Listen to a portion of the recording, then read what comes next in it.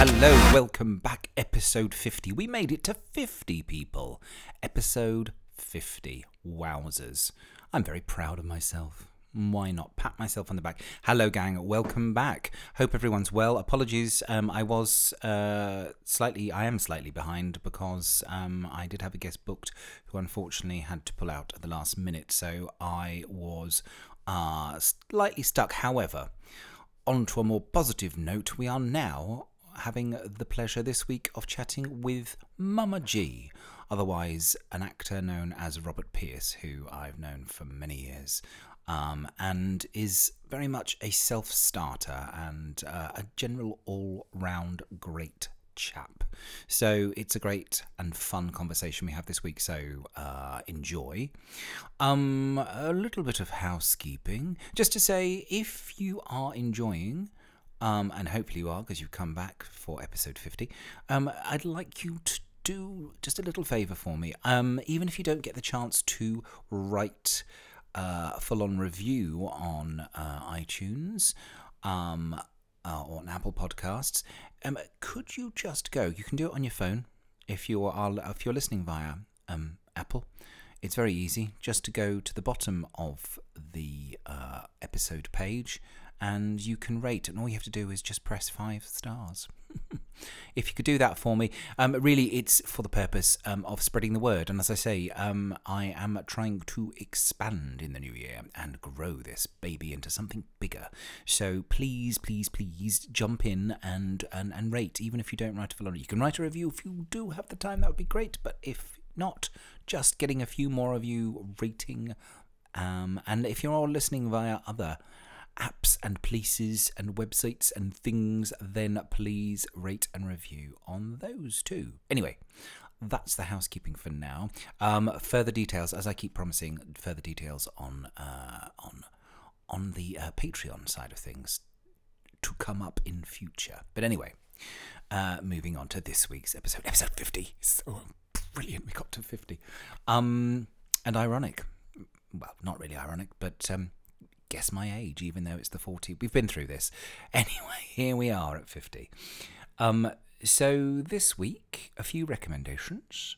I would say, as it's Halloween, as we're on Halloween, I can recommend The Haunting of Hill House on Netflix. That's my Netflix. It's brilliant.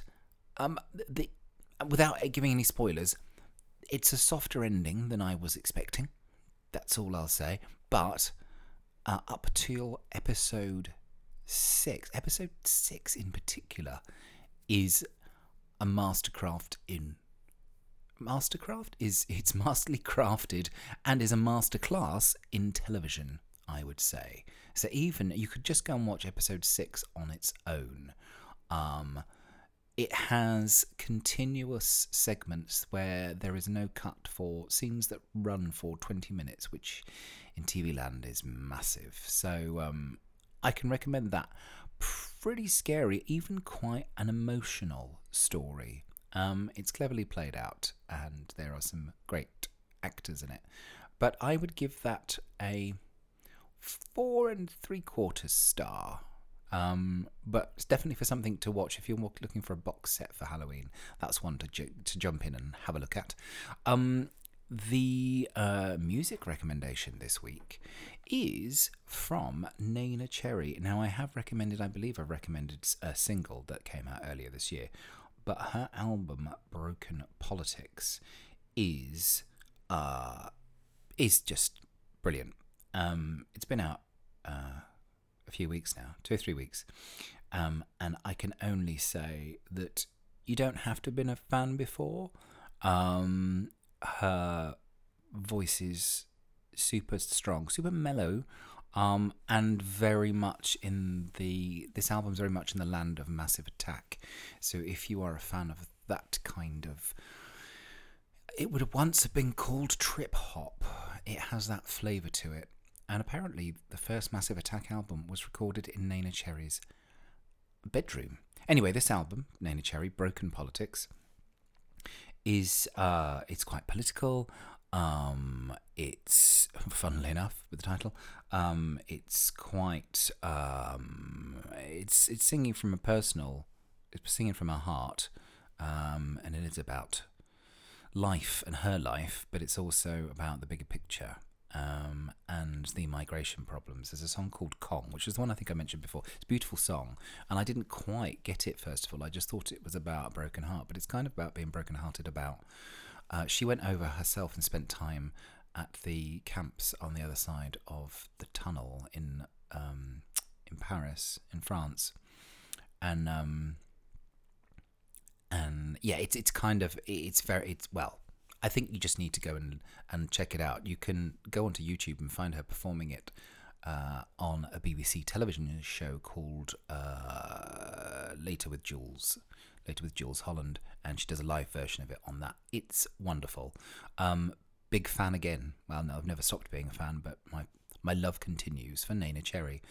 And the other thing I just wanted to say this week is, this isn't recommendation now, this is more about actually watching out for each other. This time of year, when the nights get a bit longer and the days get a bit shorter, people start to struggle a bit. People struggle with anxiety more, and depression definitely becomes more prevalent in the winter months. And we've had a long and wonderful summer. But just wanted to say, if you yourself suffer from any of the above that I've just mentioned, do not be afraid to talk to people about it. Discuss how you're feeling, because I know I do suffer slightly from, I think everybody does, but I know I suffer from seasonal affective disorder to some degree. There are some lovely things about the winter, and I say the winter, it's late autumn, winter. I like bonfires, and I like cosy nights in, and I like being inside beside a roaring fire, and being cozied up in country pubs and things like that. I'm hoping to do lots of, and obviously for me it also means panto, which is this week's podcast is all about that. But just wanted to say, be aware, and it's difficult because if you see somebody else suffering, struggling, if they're a mate, if they're a friend, if they're a family member, then you can, if you think you can, you know whether you can or not, address it. And it's just, I think, people be a little bit aware of each other. We're going through some tough times in the world. We're not going to go into that right now, but people are feeling extra vulnerable. And again, as we get to a time when, and some people may feel a little bit more isolated because you spend more time indoors, just be aware of those people.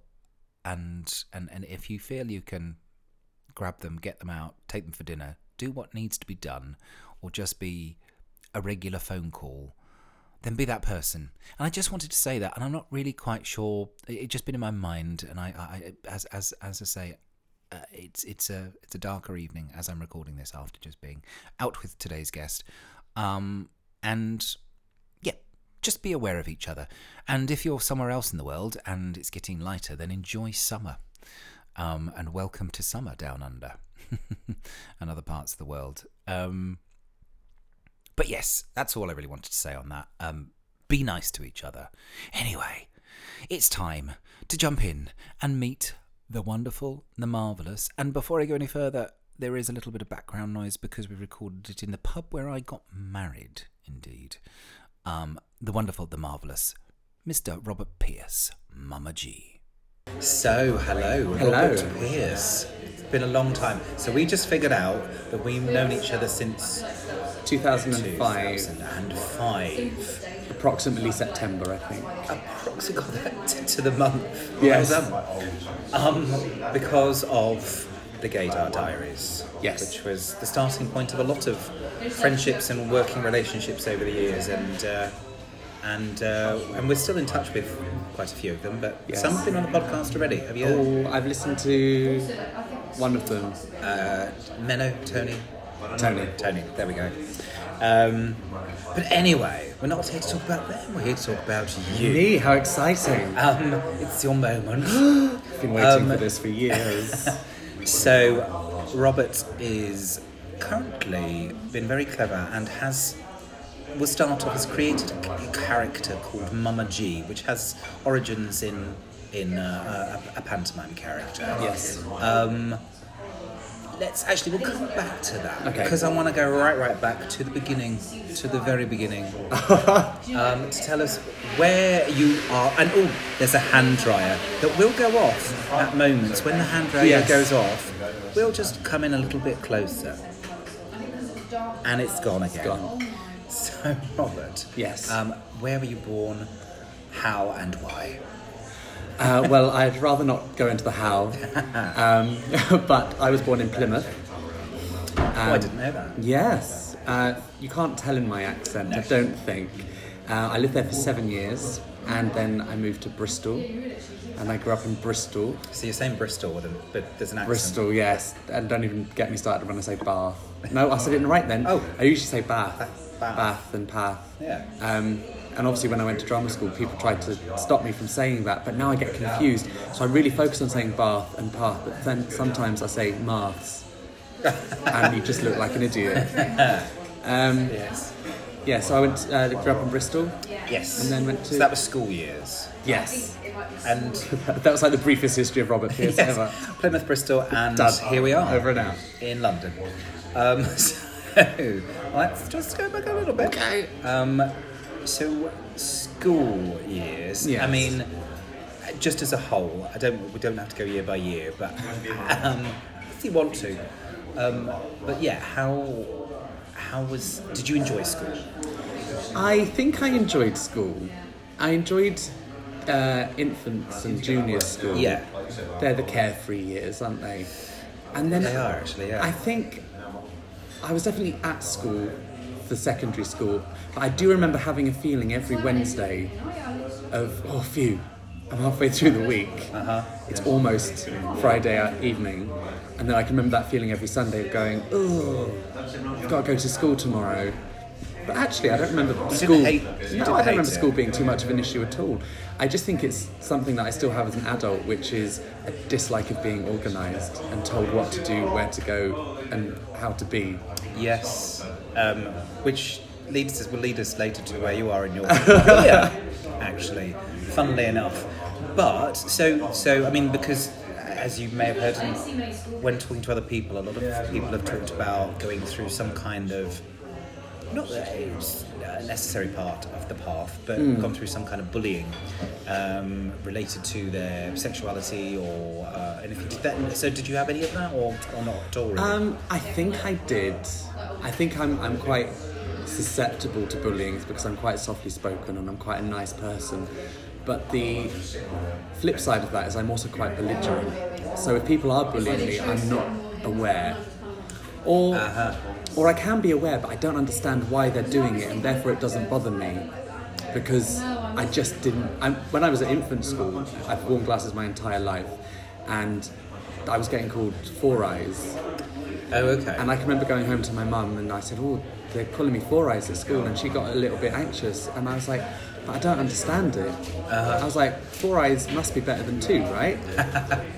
and so I just never ever let it bother me. And at secondary school, people used to call me gay all the time, and I was like, what's the problem? Because I am. So what years were you at secondary school? Sorry, throw that in. 1995 to 2000. Okay. And then I went to sixth form until 2002. Okay.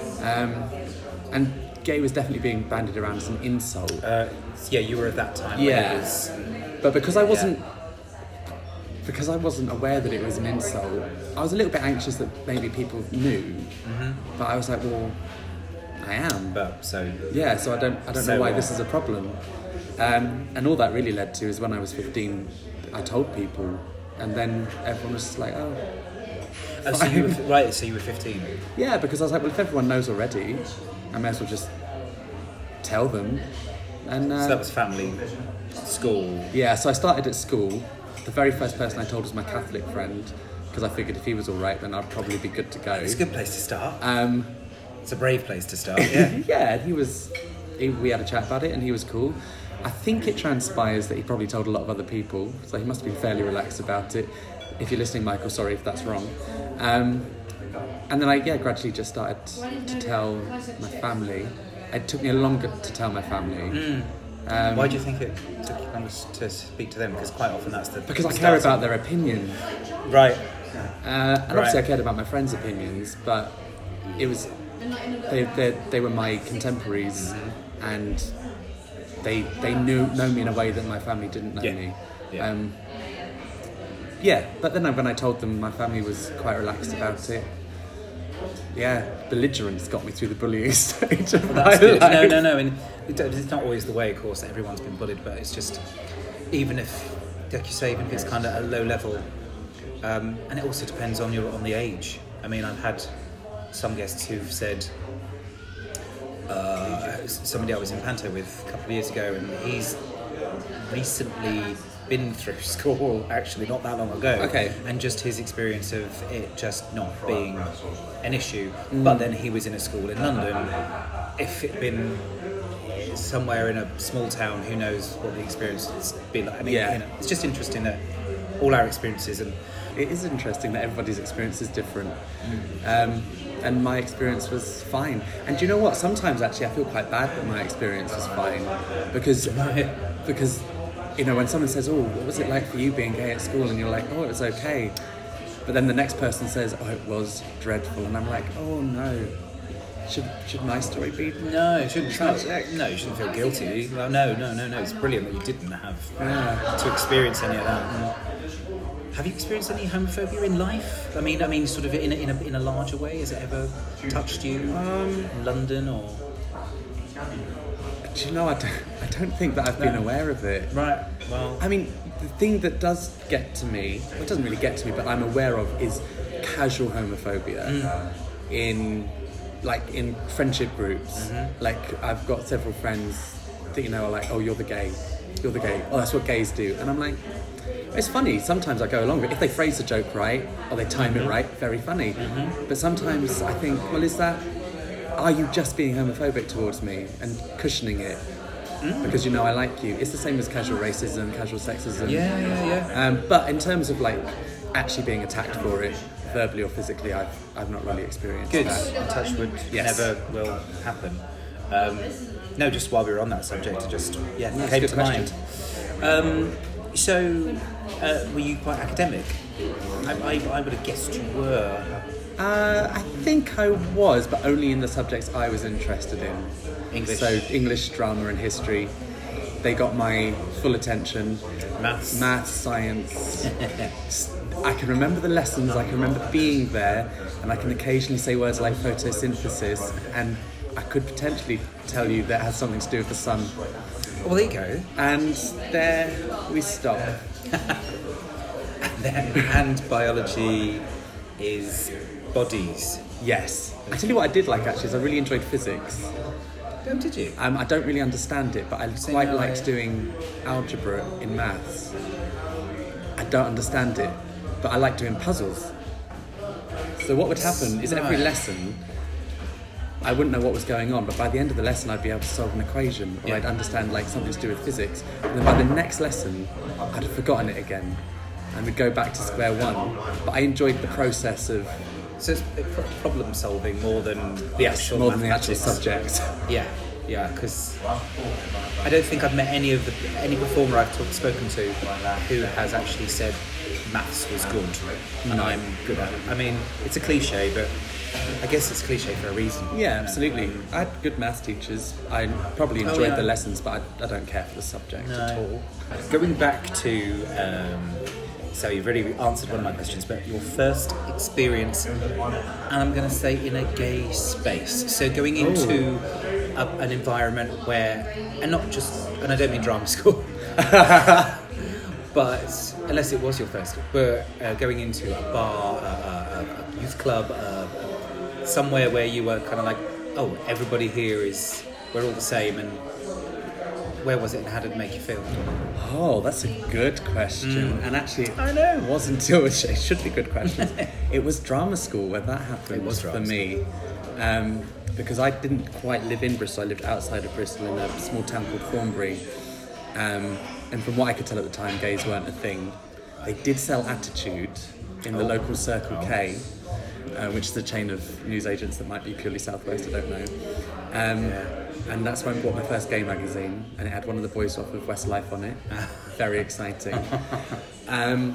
But no, the very, very first day I was at Rose Bruford, which is where I studied drama. Yes. We turned up on a Thursday for the induction and actually had nothing to do until the Monday. Mm-hmm. So this group of random people I'd just met in the theatre said, let's go to Southend. So this guy drove us to Southend, and he's from London, so I think Southend must have been like a holiday destination for him. And we went to a gay pub in Southend in the afternoon on a Thursday. And I have a feeling it was near the train station, but I can't really remember. And that left me quite cold because nothing was going on, and there were just old men just everywhere. Just like any other pub in the daytime. Exactly, yeah. Which is now my ideal situation. Yeah. But somewhere quiet. Having just moved to London, that wasn't quite the experience I was looking for. Yeah. But that evening, we drove back to London, and we went to Lewisham. And my very first gay bar was Stonewall's. Oh my goodness! Wow, there is I've had many evenings there over the years. Doesn't exist anymore. Doesn't exist anymore. For listeners outside of the UK and London, Lewisham is a town. Is it a town? It's a town. Yeah, it is South East London. It's an area of South East London, and a borough. And it used to have 3 gay venues. Yes. But Stonewall's was the late night venture that then became 368. That's correct. And I don't think it's anything anymore. No, it's just a black building. It's just which is really down. sad. I love. Yes. So how was your experience in Stonewall's? That first time was quite awkward. I'd not really been to many clubs before, so I just didn't know what was going on, and I wasn't very relaxed. But then I started to go there quite regularly. I very much started to enjoy myself. And that's where I'd never been in such a big group of gay people before. I'd never really been out with my friends as a legal age to drink before. I'd never seen a drag queen that wasn't on the television. Oh, right. So that was quite cool. And it was so nice to be in a space that I felt comfortable in. Sure. And we all used to go there, it became quite a regular thing. And it was always Stonewall's. There was the Purple Buck or the Roebuck or something. The Roebuck that was purple. Yes. That's why you were thinking. Yes, we went there a few times, but Stonewall's was more fun for me. Yeah. Yes, no, many nights, and I think even some of our previous guests have been there and we know. Anyway, it was in honour of Stonewall Inn in New York, but I think quite a very different environment. It is. I've done both. But no, an interesting place to start. Yeah, absolutely. And then did you venture into Soho and... Yeah, gradually. Slowly. This trajectory I'm not too sure on. Are you sure? I do know we used to go to Ghetto a lot. Yes, which was my favourite place. And we'd go to the Astoria. Which doesn't exist anymore. Which doesn't exist, and that makes me really sad, because one of the reasons I loved the Astoria, being a true theatre queen, is that it used to be a theatre. Yeah. And if ever I wasn't getting enough attention, or my friends weren't talking to me, or I simply wasn't dancing or something, I'd just look around at the architecture and the stage, and I loved that you could go and see, the acts on a Saturday, and see them on an actual stage, like they had space to perform and put on full-on shows. Big stage. And, amazing people performed there, and it was in such a good location. Yeah. And there was something very theatrical about it. Well, it was a theatre, I just loved it. I saw bands there in the 80s and 90s. So, as well as it being a gay club, it was a music venue. But anyway, Astoria is now part of Crossrail, which is going to be connecting London together, apparently, at some point. But anyway, we won't go into the politics. Please hurry up. Yes. Oh, yes, it affects you. Yes. To your location. So, yes, actually, just state whereabouts in London you are based right now. So right now, I live in Woolwich. Which is southeast as well. Southeast, near Greenwich and Blackheath. Yeah. On the river. On the river, which is amazing. Yeah. In fact, you can get boats from Greenwich from where we are to home. Yes. Yeah. Yes. We're also in the venue by chance where I've just realised that I haven't mentioned it, where I got married. So we're in the pub below. So yes, it's full of memories. Anyway, goodness, very exciting memories. Hopefully, nice memories. So that was your first experience in the going space. Good. Yes. So yeah, at what point did theatre, performance, panto, should I go so far as to say panto, become a thing for you? When did your interests start to grow? At what age were you, and what happened? This is the oldest cliche, I think. But I got taken to a panto when I was 2 or 3 in Weston-super-Mare. It was Mother Goose, and I was terrified of the witch. But for some reason, and my grandmother doesn't like panto, but I do remember her being there. And for some reason, even though I was terrified of the witch, my family persevered. So the following year, my mum took me to the panto in Plymouth, which had Ruth Maddock in. Yeah. But then, the following year, we went back to the same panto in Plymouth, and we saw Sleeping Beauty, and this is literally the moment. Had Hinge and Bracket as the good and bad fairies. And I can remember from that moment, there was quite a lot of controversy in Plymouth because there was Hinge and Bracket as the good and bad fairies, obviously a very well-known drag act at the time, and Geoffrey Holland from Heidi High was playing the Dane. And there was a lot of chatter about the fact that there were going to be 3 men dressed as women on the stage, and it was all a little bit controversial. Right. And I can remember my mum explaining this to me, which is incredibly open-minded of her. She didn't need to. Yeah.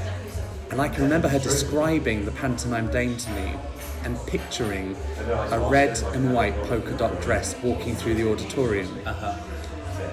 And that's such a strong memory. And then when I played Plymouth a few years ago, they've got pictures all around their corridors of old shows, and there's a picture of the Dane from the Ruth Maddock year wearing a red and white polka dot dress. Wow. So even as a 3-year-old, that's a character that I'd zoned in on. Wow. And to reflect on that, I think is pretty exciting. And also for you to then go all the way around and to end up there yourself. Yes. How incredible. Sadly, I wasn't the Dane when I was in Plymouth. Wasn't doing panto in Plymouth. Right. But just to be in that theatre in that space was amazing. And a memory trigger. Yeah, it was so exciting to have your memory, like a 3-year-old's memory corroborated by actual proof was fantastic. My goodness. So that was you were the 3. So panto kicked it off. Yes. And then when did you start to kind of have the idea that actually this might be something you could do as a life choice, career choice? I think that probably happened when you were 4. When I started doing it at 3. Well, very quickly my mum put me in a youth theatre in Plymouth. Right. And I did come to life on stage. So that was definitely a thing that I knew I enjoyed doing.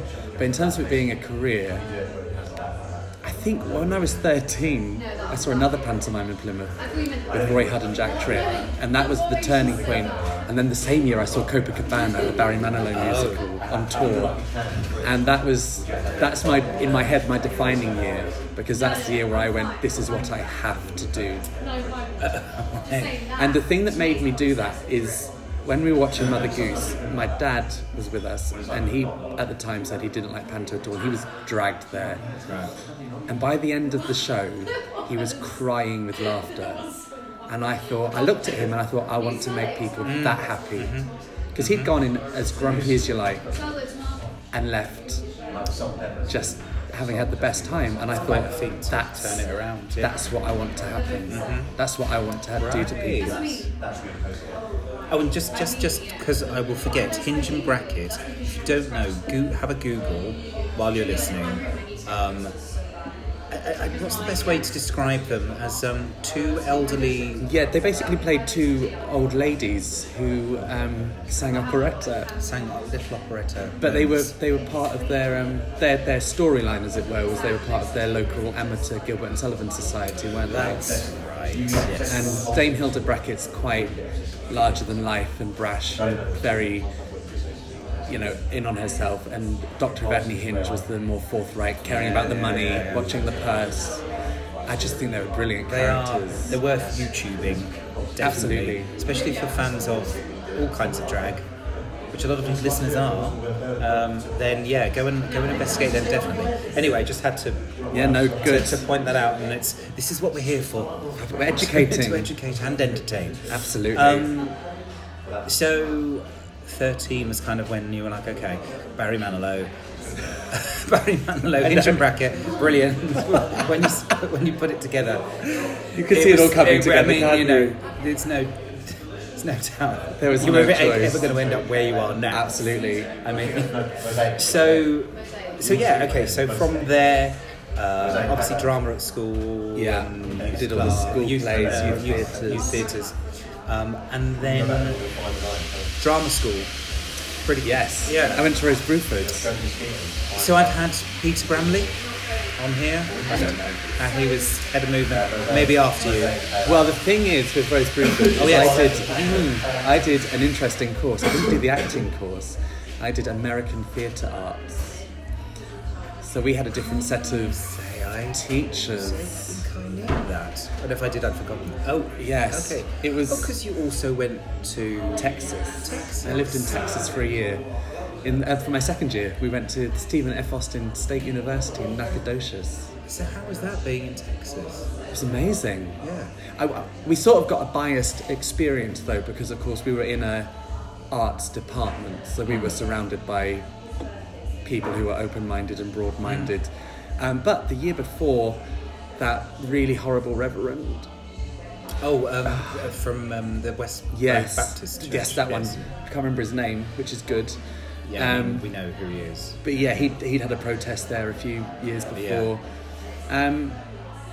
But yeah, just being in Texas was incredible. In a small town, I met really beautiful people. Oh, so it was a small place. Yes. Nacogdoches is, I think it's supposed to be the oldest town in Texas. Wow. Davy Crockett went through there or something on his way to the Alamo. What's the nearest city? It's literally like 2 hours between Dallas and 2 hours between Houston. Oh, okay, so it is. Yeah. And I just met like amazing people, some of whom I'm still friends with now. And yeah, it was a great experience. And so you were interested in panto in Texas? Oh, I put on a panto in Texas. Of course you did. Of course you did. As part of, because I would go on about it all the time, and we had to do a directing module. And as part of the directing module, you had to direct like a 5-minute excerpt from a play. And I directed a 5-minute excerpt from Dick Whittington. Amazing. And with Texan actors who had no idea what a panto was. And they were trying to play it really naturally. And it wasn't working at all. And then one day I said, just go really over the top. Just go outrageous. Yeah. And they did it, and I went, that's it. And do you know what? This is the starting level. Yes, exactly. It's like, now you can just take it further. And by the time we got to the actual performance, they were having an amazing time. And I had to do a set plan. Brilliant. And do you know, one of the things that upset me the most about that set plan was our directing tutor had worked at the Birmingham Rep on their panto Cinderella, which he's always loved telling me about. And he looked at my set plan and he marked it saying, this must be copied from somewhere. And it wasn't. Not a single piece of that set plan was copied. Yeah, that was amazing. Texas was fantastic. What I said you that was a year? Yeah, just about 9 months, but I call it a year. A full year. An academic year. Yeah, academic year. Yeah, amazing experience. So then we met, not you. So you just realised that Rose Bruford, you left. Gaydar Diaries happened. Yes. And how long did it take you to actually start putting panto into your life firmly? I'm trying to think after that. How long between leaving drama school and your first gig? Well, I got my first panto gig whilst I was at drama school. Oh, did you? Yeah, so around that April, I just wrote to every panto company that I knew of and asked when I needed to give them my CV to audition. And a few got back to me and I'd missed a few, and a few were like, you don't have any experience. And then one company called Extravaganza Productions, who produce in Middlesbrough and Stockport, said we'd like you to come up for an audition. So I went and auditioned. God knows what it was like. But I ASM'd for them that Christmas in Middlesbrough. Okay. And that's literally where it started, because my goal throughout my entire drama school career was that the Christmas I left drama school, I was going to do a professional pantomime. Right. And I haven't looked back. Yeah. And in fact, my tutor at drama school, I remember being in the pub with him, and he said, "The thing is, Robert, we just can't work you out. What's your dream role? That Willy Loman, Stanley Kowalski?" And I was like, honestly, Widow Tranky. And I've played Widow Tranky several times now. Thank you very much. Yes. So give me the number. How many pantos now? 20. I actually noted it down somewhere. 20 pantos in 10 years. Yes. So we're probably looking at about 26 or 27 now, because this is my 13th or 14th year of doing panto. This Christmas coming. Wow. And I've probably done 2 or 3 a year for the last 5 or 6 years. So yes, so this is the other thing we were saying, is that it's an ever-growing concern, that it's not just Christmas now, and then that you're working at Easter, summer. Yes.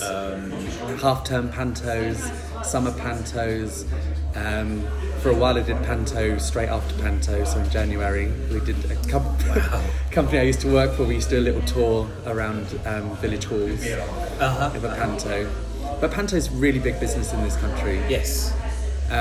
Because it's an art form that speaks to all the ages. Yeah.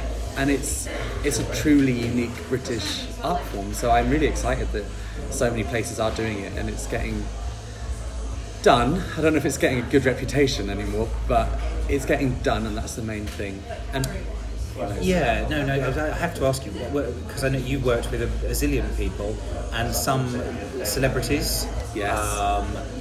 What's your take on, as a devout pantoist? Yes. Pantoist? Pantoer? Pantoer? Okay.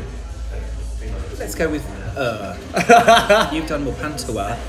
How do you feel about, I mean, and obviously you've worked with it a lot, and I'm sure you've had pleasant times with. Yes. But what are your feelings on panto sometimes relying on a name from a reality television show or pop music? Or what are your feelings on that?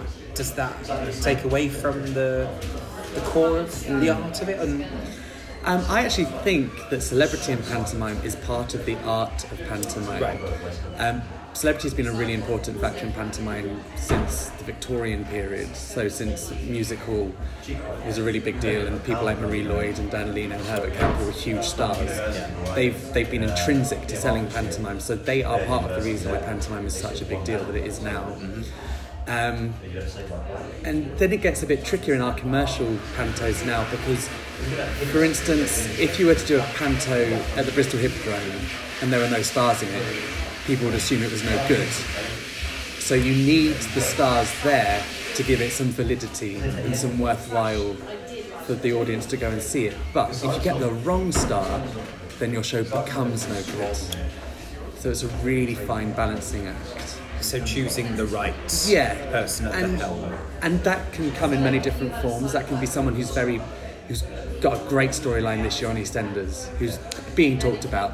That can be a good person to sell, because actually if they're good or bad in the pantomime, it really doesn't matter. Mm-hmm. And I'd just like to say that I've worked with people from EastEnders and they've all been fantastic. Oh, there you go. But you also get actors, celebrities who love panto and are passionate about panto themselves. I have to say, I did panto with Anthony Costa from Blue. Oh yeah. And he is proper into panto. Right. Like, you know that you're working with someone there who cares about the genre. And when I did panto with Paul Daniels and David McGee, like, they love it. And that's really special when you get someone then who wants to be as good in panto as you want to be. That's magical. I mean, without naming any names, obviously, but have you ever encountered someone in that position who didn't want to be there and was just doing it kind of under duress and because they're booked? Or have you never? I don't know, actually. I think I've been quite lucky. Oh, that's good. Do you hear some horror stories? I mean, I've never personally had that moment, but I've heard stories from around the UK. Yeah. Sometimes people they're just there because they've got a gig. Absolutely. I mean, I've worked with people who've given lazy performances. Sure. But then they always give lazy performances. It's not a case of them not wanting to be there. It's just they don't have the same technique. Yeah, absolutely. If you went to see them in Macbeth, they would give the same performance as they gave. But I said it in a pub. Yes, really. That's right. And I've worked with people that don't respect the people around them, and therefore necessarily the craft, but have still turned up and done good performances. And I think the more that we have social media, and the more that going viral is very much a thing, you can't afford to not be interested in what you're doing, because someone always has their phone out. Someone will always take a picture. Someone will always do that long status on Facebook that bitches you out. Yeah. So a celebrity, especially, if they want to keep their reputation and they want to work next year, they're going to have to protect themselves, up the ante, and be good and come to the party. Yeah. And also the great thing is, I've worked with people who've been nervous about doing panto celebrity-wise, and then just had the best time ever, and that's really rewarding. I think it's when people realise that, of course it's hard. It's incredibly hard work as far as hours that you put in on a 3-show day, for instance. But actually, the rewards can be the fun you can have. Once you've done all the groundwork and you feel stable in your frame, that you can play and have. Oh yeah. Yeah. Once you start to have fun, that's the best. It's the best feeling.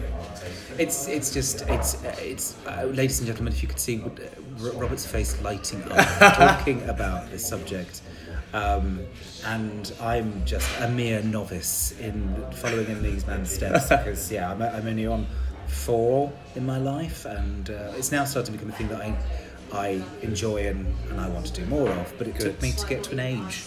I think I had my own issues about it. I don't know. Well, for the last few years, it's really increased in its appreciation. But the 80s, early 90s was a really rough time. When we were employing bodybuilders and soap star, like foreign soap stars and things. Not that they were bad, but it was getting the material was really blue. They were like variety shows, whereas now we're getting a real good focus on story, which is massively important. Like the Palladium is a spectacle, which is important as well. It's exciting to go and watch, and they're not cheap shows anymore.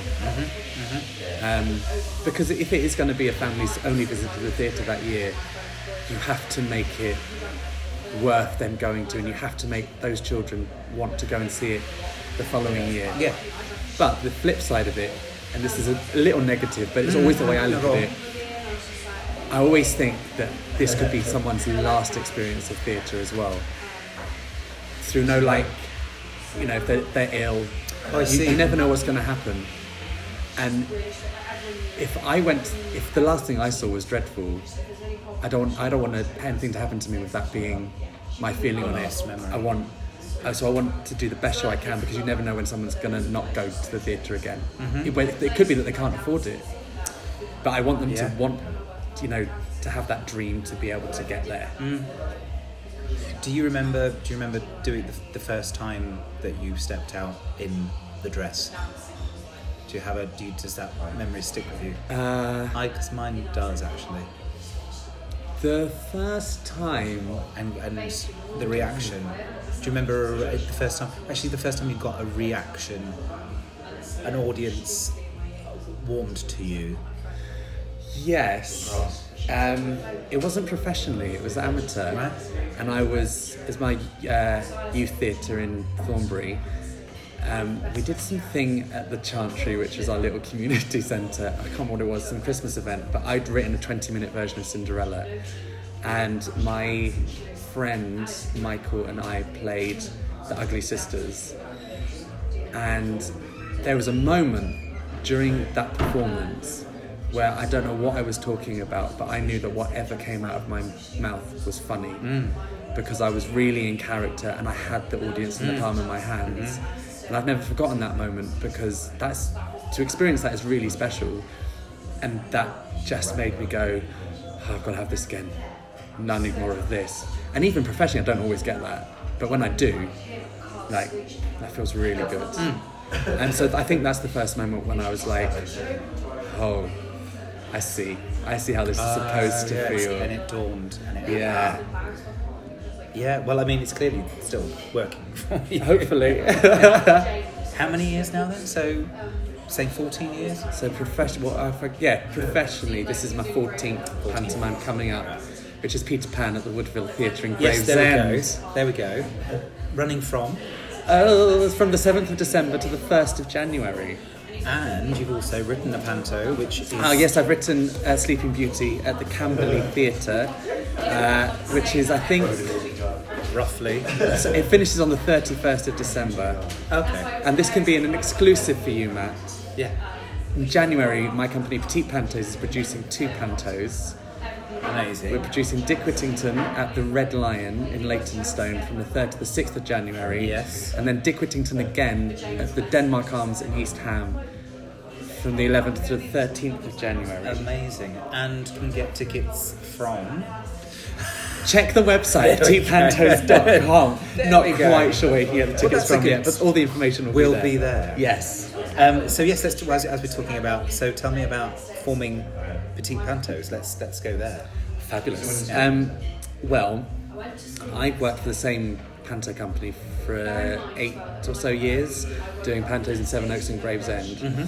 And then I decided that I wanted a change of scenery, and I decided to go and look for panto elsewhere.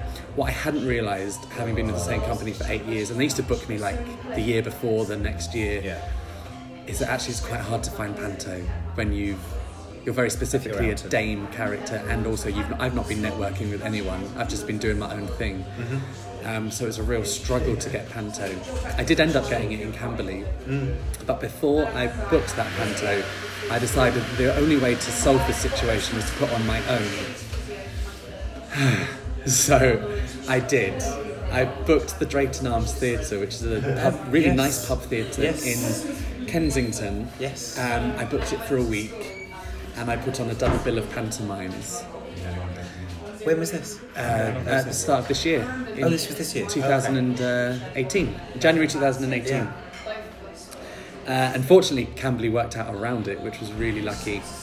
And people were saying to me, oh, January, that's a bit out of season, isn't it? That's a bit... And I thought, well, it's not. But, if that's the attitude you're going to bring to this situation, I'm going to have to find a way of marking this out from other pantomimes and justifying why I'm doing it. Yeah. So I decided that I wanted Petite Pantos to be pantos with a social conscience. Mm-hmm. Because I can go on about this for ages, Matt, so I hope you're ready. This is why we're here. Get yourself comfortable, dear listener. This is why we're here. Get a cup of tea, get the kettle on. You can take your phone with you. Keep listening. Like I said earlier, panto is an art form that speaks to 3-year-olds up to 93-year-olds, but it's got a bad reputation. And I'm really curious about why the National Theatre doesn't put on a pantomime. Pantomime is a uniquely British art form, and yet our National Theatre has done one in its entire existence, in like 1981, I think. Right. The Old Vic almost went for it. It managed to. The Barbican did a few. And yet, pantomime can speak to everyone. about politics, about acceptance, about sexuality, and it does do those things already, but no one highlights them. Yeah. And I was like, why would the National book a David Hare play for 3 months to talk about the state of the nation that only the National Theatre audience are going to see, when I can write a pantomime that talks about the state of the nation, but children are going to come and see it, adults are going to come and see it, and people from places that will never go to the National Theatre are going to come and see it. It can then discuss our community and our world in a way that they all appreciate and have enjoyed and have understood themselves. Because also I've sat through some David Hare plays, and they are not as much fun as sitting through John Inman's Widow Tranquil. No, but and it absolutely. And once I thought about that, I couldn't let go of this idea. So that's what I decided I wanted Petite Pantos to set out and do. So the first show we did was 2 Petite Pantos, which is where the name came from, and it was a double bill of 1-act pantomimes. Right.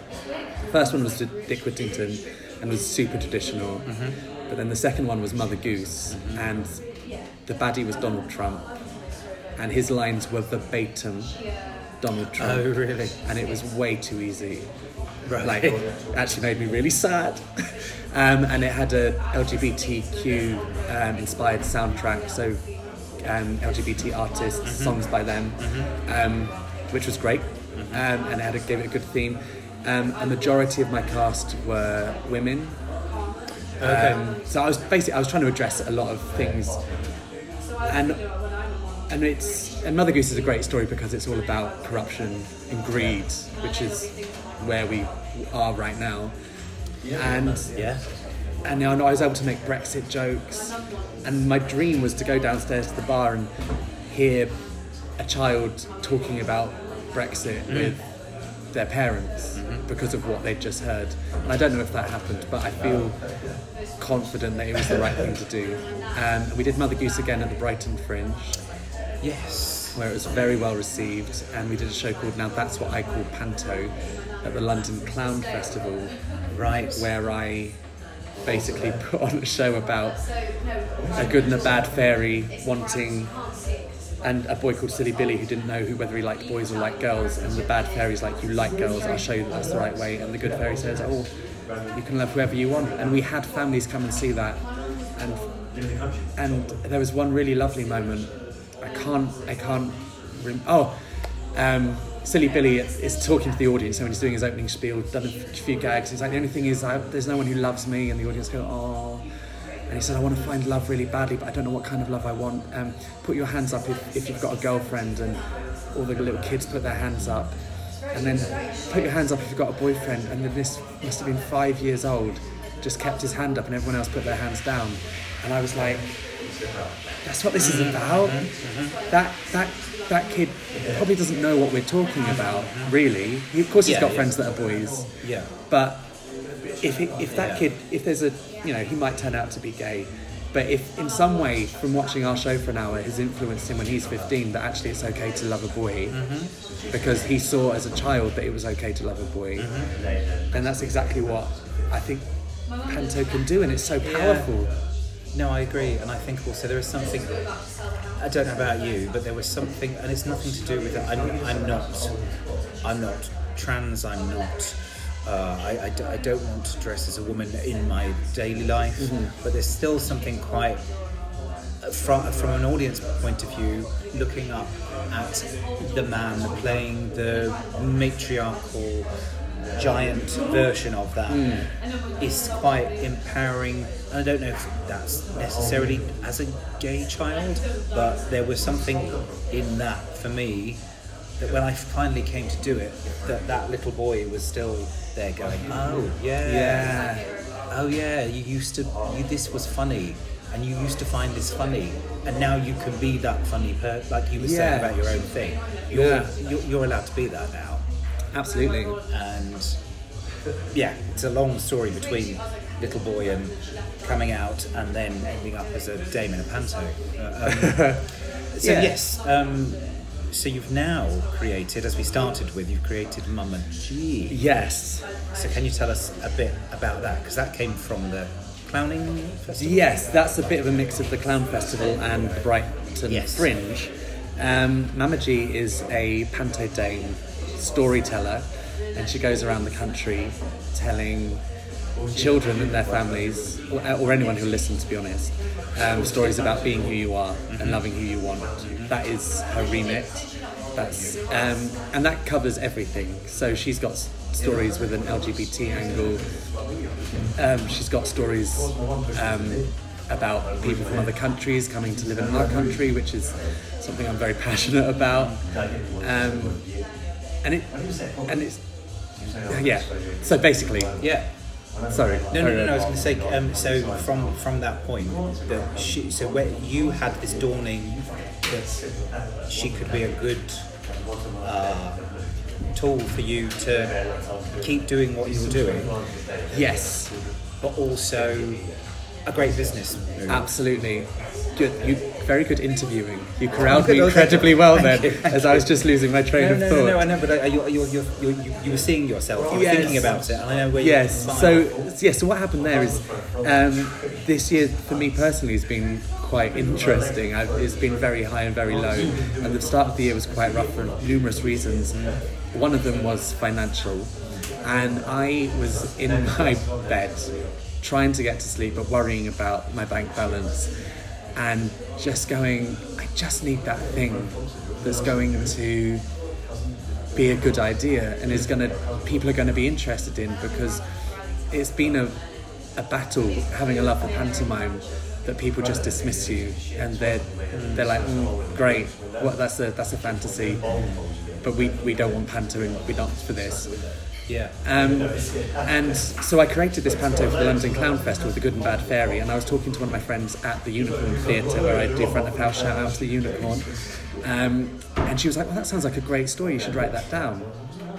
So I started to write it down and I turned it into a poem and I sent it to her via email, and she was like, this is really good, you should, obviously find a publisher now. And I was like, yeah, that's a logical step, but I don't know where you look for a publisher. So I went to BuzzFeed, the modern Bible, and they had like 15 stages of publishing a children's book. Stage 15 being finding the publisher, and around like stage 3 or 4 was read your book to children to see if they enjoy it. And I thought that's absolutely logical. And it was just as we were doing Mother Goose down in Brighton. And Mother Goose, as a historical character, as a storyteller. Yeah. So I contacted some venues in Brighton and said, I'm here promoting a show, but could I also come into your venue for free and read the story? And I'll do it in character, because I want to see if it's any good or not. And a vegan cafe, I'd love to give them a shout out. I want to say Cowley, the Cowley Cafe. It's very nice, actually. Okay. They were like, yeah, come in. Search for it if you're in Brighton. Please. And if they're listening, I apologise. And they were like, yeah, we'd come in for 2 afternoons. We had very small audiences both times, but I got into my full get-up. And I read my story to some families, and they all loved it. And then it was Pride Week was coming up. And I thought, well, this story's about boys liking boys. I'd probably try and get into a few places for Pride. And I'd left it really late because I'm the queen of spontaneity. But I emailed Foyle's bookshop, and the Foyles on the South Bank said, this would be great, we'd love to have you come in. So I went in and did some reading there. And then the Unicorn, I said, what about if I come in for Pride and do some reading? And they already had an event planned, but they said, oh, come in and be part of this event and we'll theme it around Pride.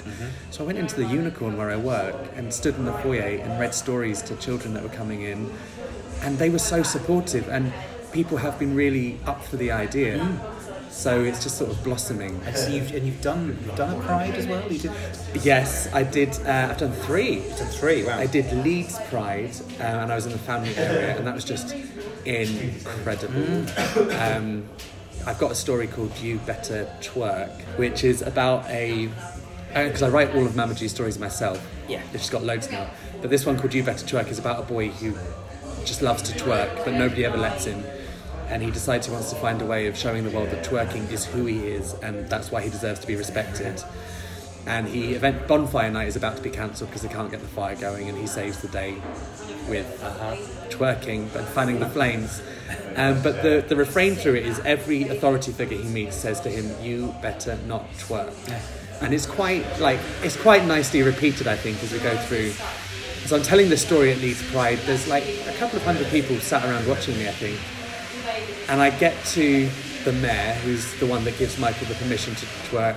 And the mayor says, "Michael, I have one thing to say to you." And literally, as one, the crowd went, "You better twerk." And I just, like, even telling the story, like, I get like goosebumps because it was such a affirmative moment. That's the effect I want my stories to have. That's amazing. And I did Reading Pride on the main stage, which was terrifying. So you do storytelling? I told a story. I did like a panto opening spot, so I told lots of jokes. And I sang a Bette Midler song. And you'll never guess what I did. I forgot the words. No. And you do not forget the words to a Bette Midler song. In it. Oh, no. I know. It was horrible. Oh, no. But I got a really good response after that because my panto training came in, and the one thing I can handle on stage is mistakes. And if I mess up, I don't care. In fact, I love it. Right.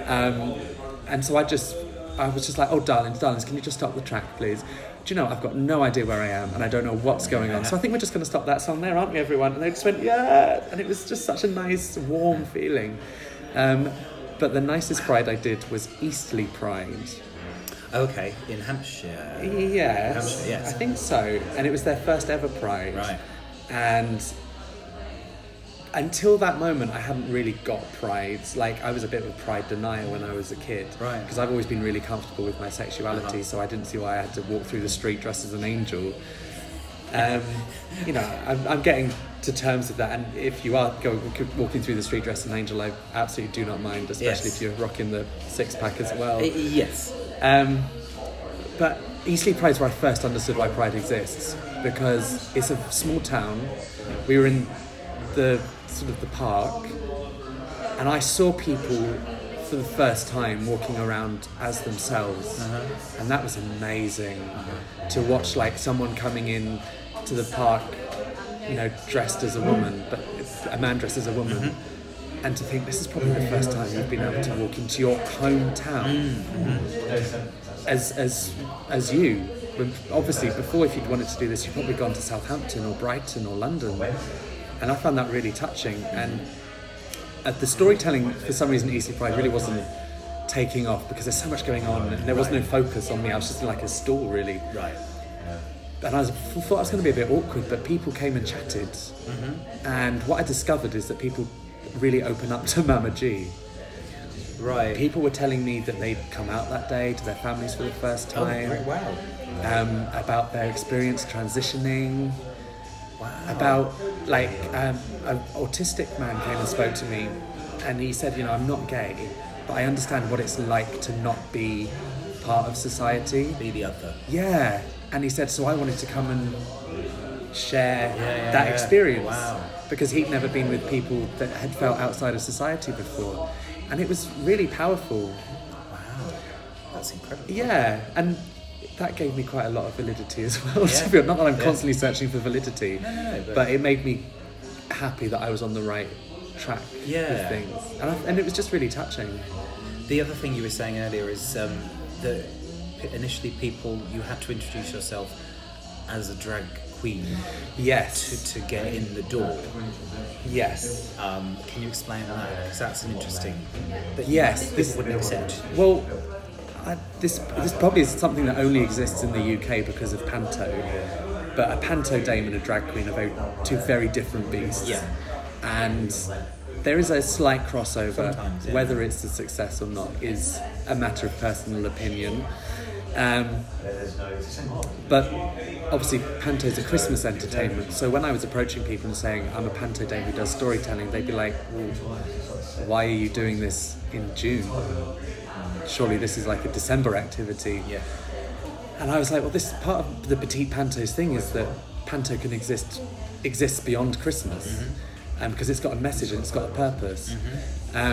So I started to approach it as saying I was a drag queen. So, which I'm not, and I don't class myself as a drag queen in the slightest.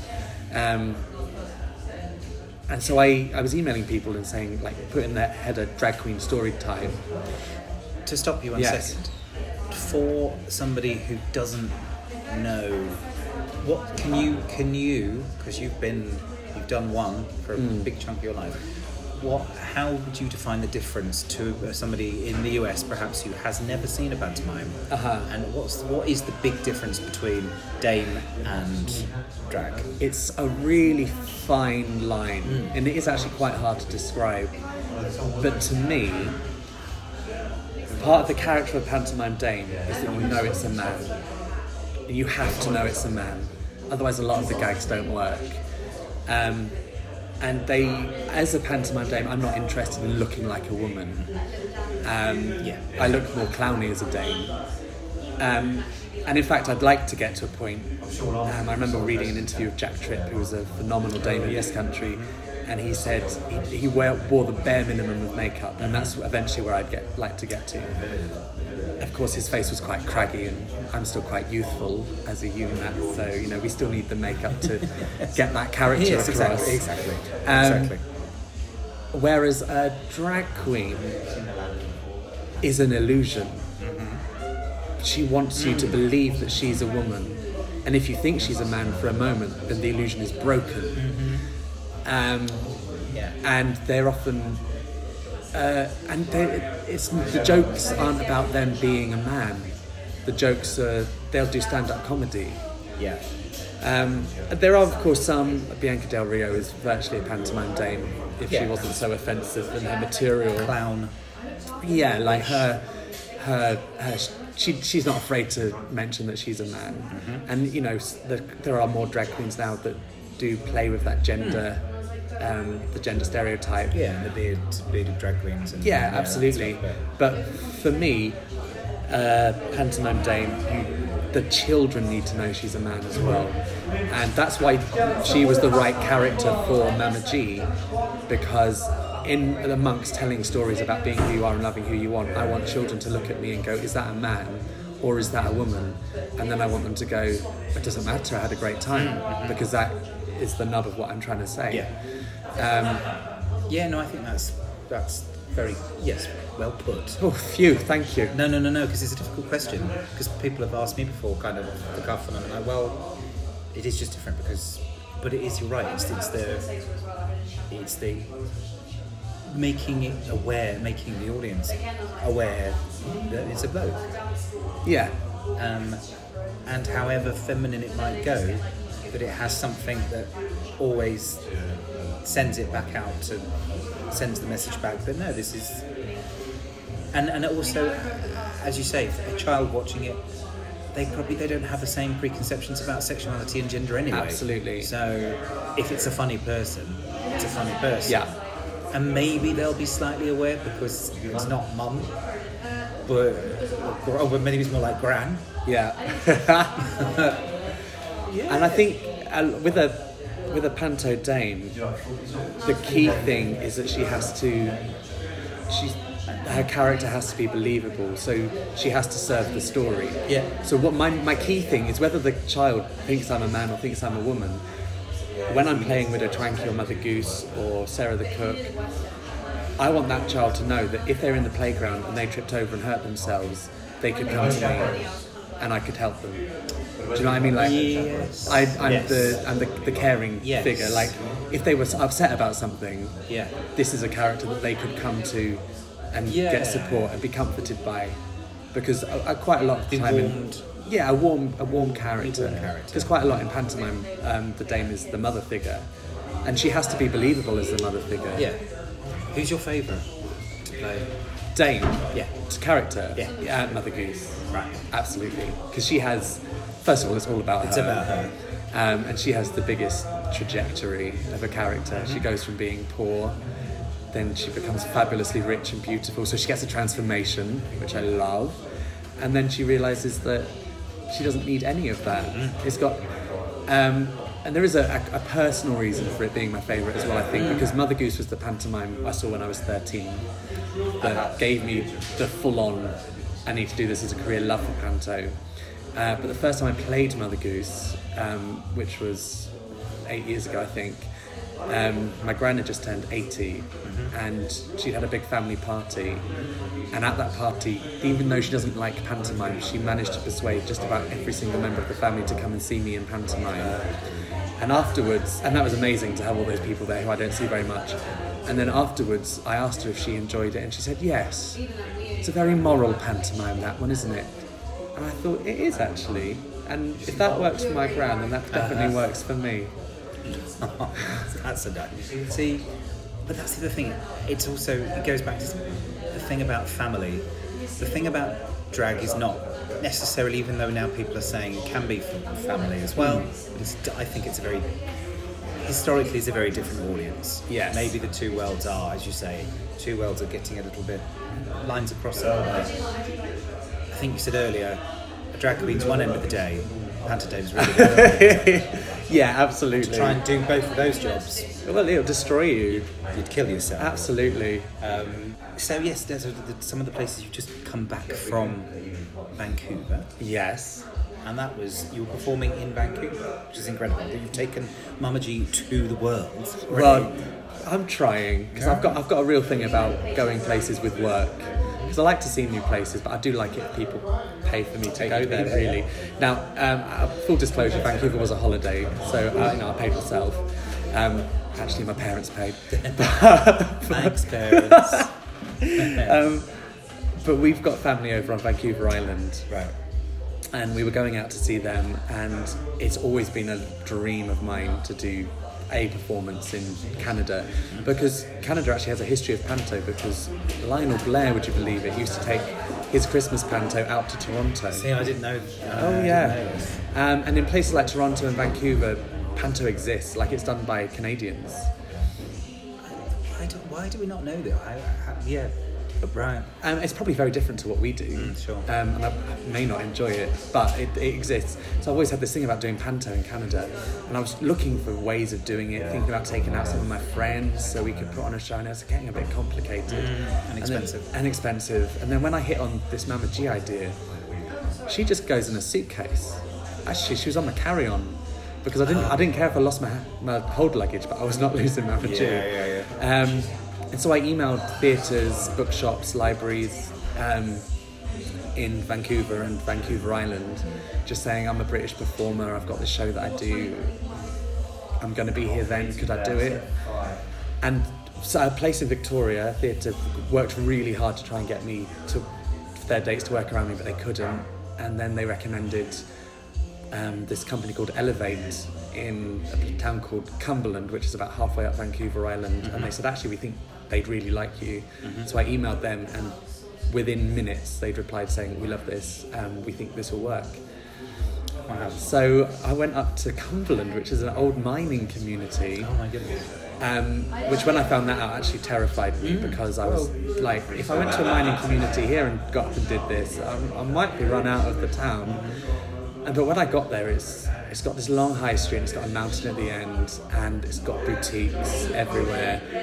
And we went into the Masonic Lodge, which is where I was performing. Right, yeah, and obviously. they were getting ready for a party that night. And I was like, I've got a really good vibe about this. And the next day we had about 40 or 50 people turn up, families, buying tickets to come and see it. And the most touching thing was that there were local elections on at the time, and one of their local politicians took time out of her canvassing to come and see the show, because it was dealing with stuff that she was personally really interested in. Wow. And she wanted to speak to me afterwards, and that was really nice. So there I did Mama G's Storytime Roadshow, which is a show that I'm touring next year in this country. So I went to Canada to do a workshop, basically. To try out. Yeah, to try some new material. So where can you reveal where you're going to be? Yeah, playing? I can. Not everywhere's confirmed yet, but for February half term, it's going to be at the Woodville in Gravesend, the Seagull Theatre in Lowestoft, the Camberley Theatre, and the Curve in Slough. And there are some others in the pipeline, hopefully. Amazing. But all the information will be on our website and our social media. All there. Yeah. My goodness, it's just an ever-growing concern. Absolutely. But the experience in Canada was amazing because it made me feel really, again, oh God, I sound so needy, but I sounded so validated. No, let's be honest. Anyone who's a performer, Absolutely. it's in there. Even if it's not at the top of the priority list, it's in there. Absolutely. Unavoidable. The other thing to say is, let's talk about your heroes. Oh. And I don't mean, we can say family heroes, but really people outside the people in the public eye, or performance, or panto, who have been, who's influenced you the most from all of your life, across the board. How exciting. Yeah, I know, you get to talk about things you like. My absolute hero this is a professional aspect, is Roy Hudd. Yes. Who's the Google him. Yes, please Google him. Who's the man that was in the pantomime with Jack Tripp, Mother Goose, that made my dad cry with laughter. And he was very specifically, Jack Tripp is amazing, but he was very specifically in that production Roy Hudd, who I knew was the one that was making my dad cry with laughter, and I was like, that's it. And anytime that I can see Roy Hudd in anything, I will go and see him. And I think he's a really versatile performer because he did... How old is he now? He's probably in his 80s. Yeah. But he did quite famously Dennis Potter play. Can't remember it. Not the It was on television. Singing Detective? It might be that. Singing Detective. But he was in that. Dennis Potter. Oh, yes, I think it was Singing Detective. Again, Google it. We need to Google it, but yeah. It was quite a while ago, and I yeah. was a bit too young to understand what the deal with it was. But I know as an adult, being a Dennis Potter play, you've got to be like a proper actor. Yeah. He did seasons at the open air theatre in Regent's Park. He's incredible on television. He was in Coronation Street, but his panto work is faultless, and it's fearless as well. I can remember reading an article, probably in the Daily Telegraph, because my parents did used to take it, about him doing panto somewhere, and it's time that the Viagra had just come out, so it dates it.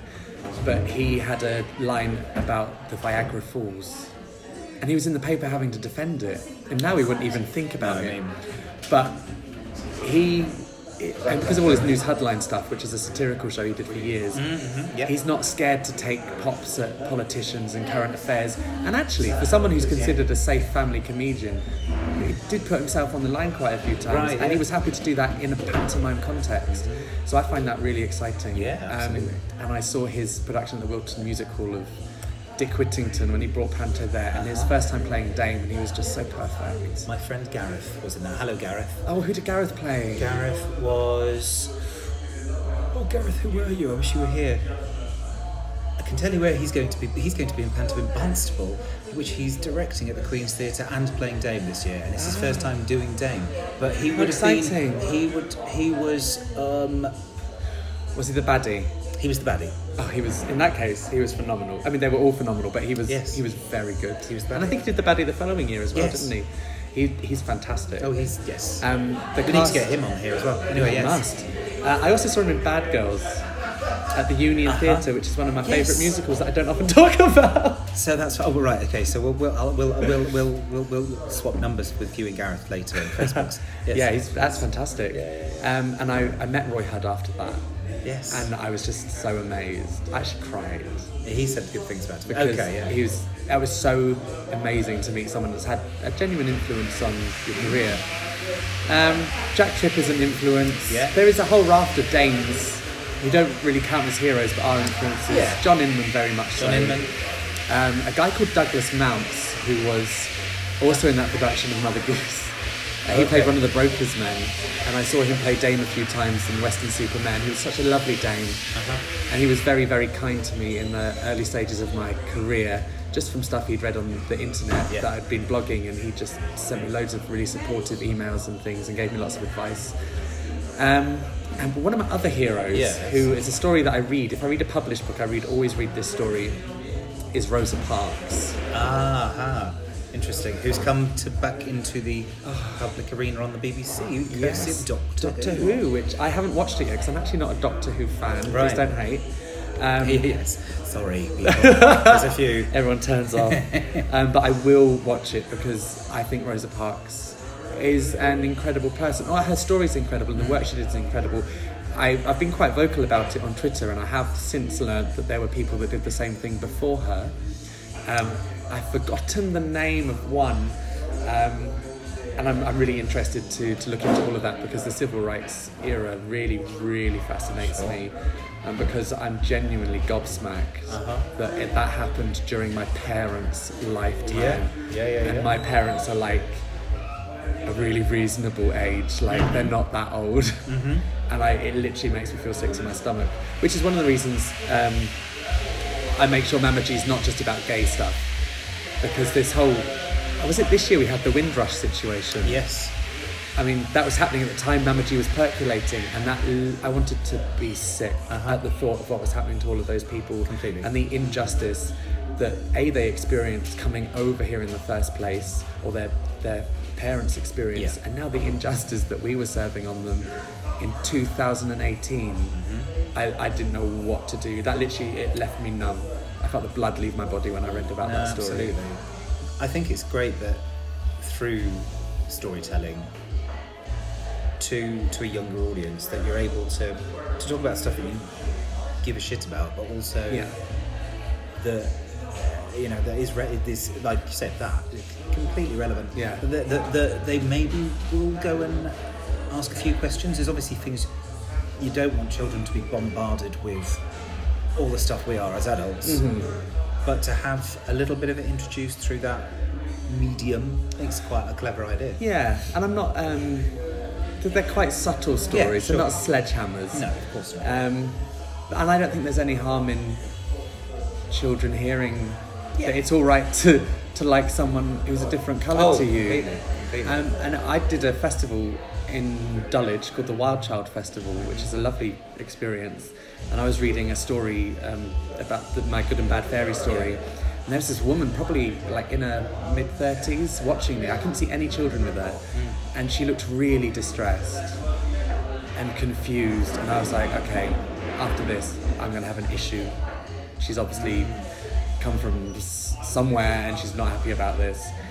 And afterwards she came up to me and I said, are you okay? And she went, yeah, I loved that story. And I went, oh God, because I thought I was going to get some hate from you. Yeah. And she went, no, I've never heard myself be the hero. And I was like, oh my God. Oh God. Wow. And she was just thinking about that. And then I got to thinking, I've never heard myself be the hero. People sometimes are concerned that I might be indoctrinating children into growing up and loving the same sex. But as a child, I only heard stories about girls loving boys, and it didn't indoctrinate me. So I think we're probably fine. I think it's safe to say it's it's predetermined. Yeah. Well, I mean that's a whole other podcast. Absolutely, isn't it? But yeah. So anyway, because I have to let you go into the world at some point too.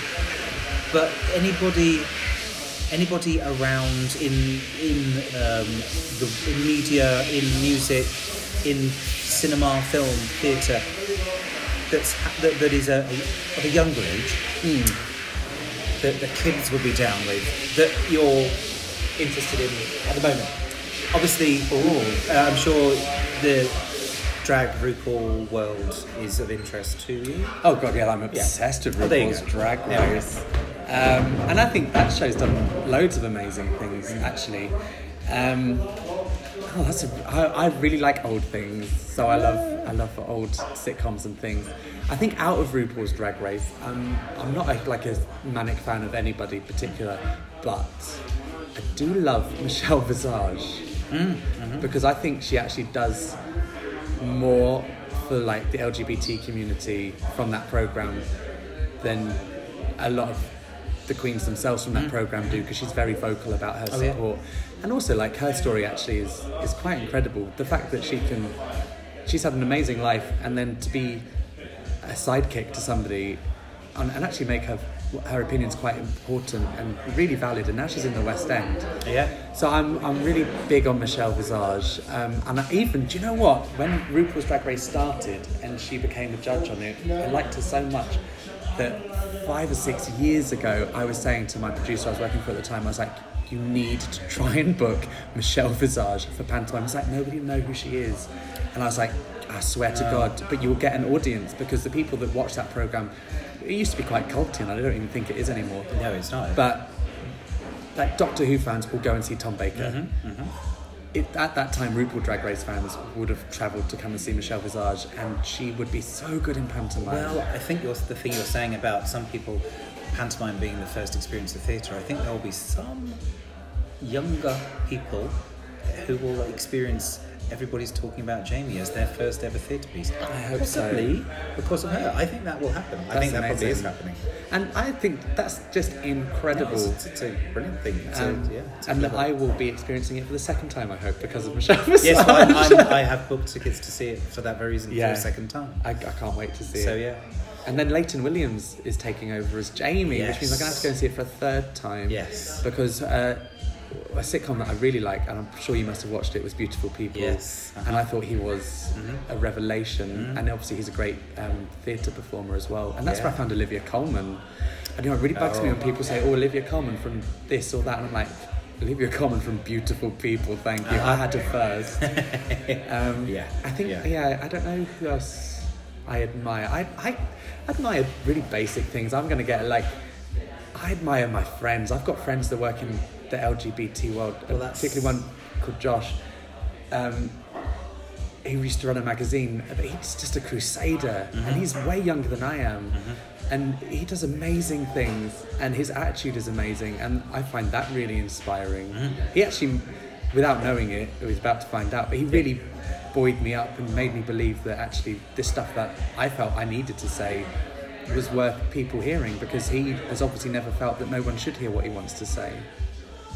Which thank you, Josh. Amazing. Yeah, thanks, Josh Fletcher, and also a shout out to James. He's the reason I know Josh. I don't know if we're running out of time or not, but I've got a really nice quote to end with. Go on, please. And then we can carry on. But I just want to make sure I say it right. So I don't know. I listened to this podcast called Behind the Curtain, which is about Broadway, and they were interviewing someone on Monday, and she said she does lots of activism stuff, and she said, if you have something you want to say, then people need to hear it. And say it again. If you have something you want to say, then people need to hear it. Yeah. And I heard that and I was like, that's literally why you should do theatre, and that's definitely why that's brilliant. I do Mama G now, and what I want to do in my pantos and stuff. And more power to you, and doing your own thing, and standing up and being one of us who is doing our own thing in the world. That's valuable. Not relying on anyone else apart from you. So congratulations. Thank you, I appreciate that. And before we disappear, where can people find you on social media as well? The social media are, I've got all sorts. On Twitter, Instagram and Facebook, you can find @PetitePantos, which is my company, and that's where all the Mama G shenanigans go down. And then my personal social media is Robert P _actor on Twitter and Instagram, and then I think Robert Pearce actor on Facebook. Okay, but there's a lot there. People can go and do that. Yeah, absolutely. Go back and listen to the highlights and find him. But anyway, Robert, thank you so much. It's a pleasure. Thank you for having me. It's been a delight. We'll talk again very soon. Absolutely. Probably when this is turned off. All right. Cheers. Bye. Bye. So, ladies and gents, that was Mr. Robert Pearce. Go and follow him on Twitter. Go and look at Petite Pantos on Twitter and Instagram, and go and friend him and follow his shenanigans as they grow. What a pleasure. Anyway, I'll see you very soon. Thanks for joining. Spread the word. Bye.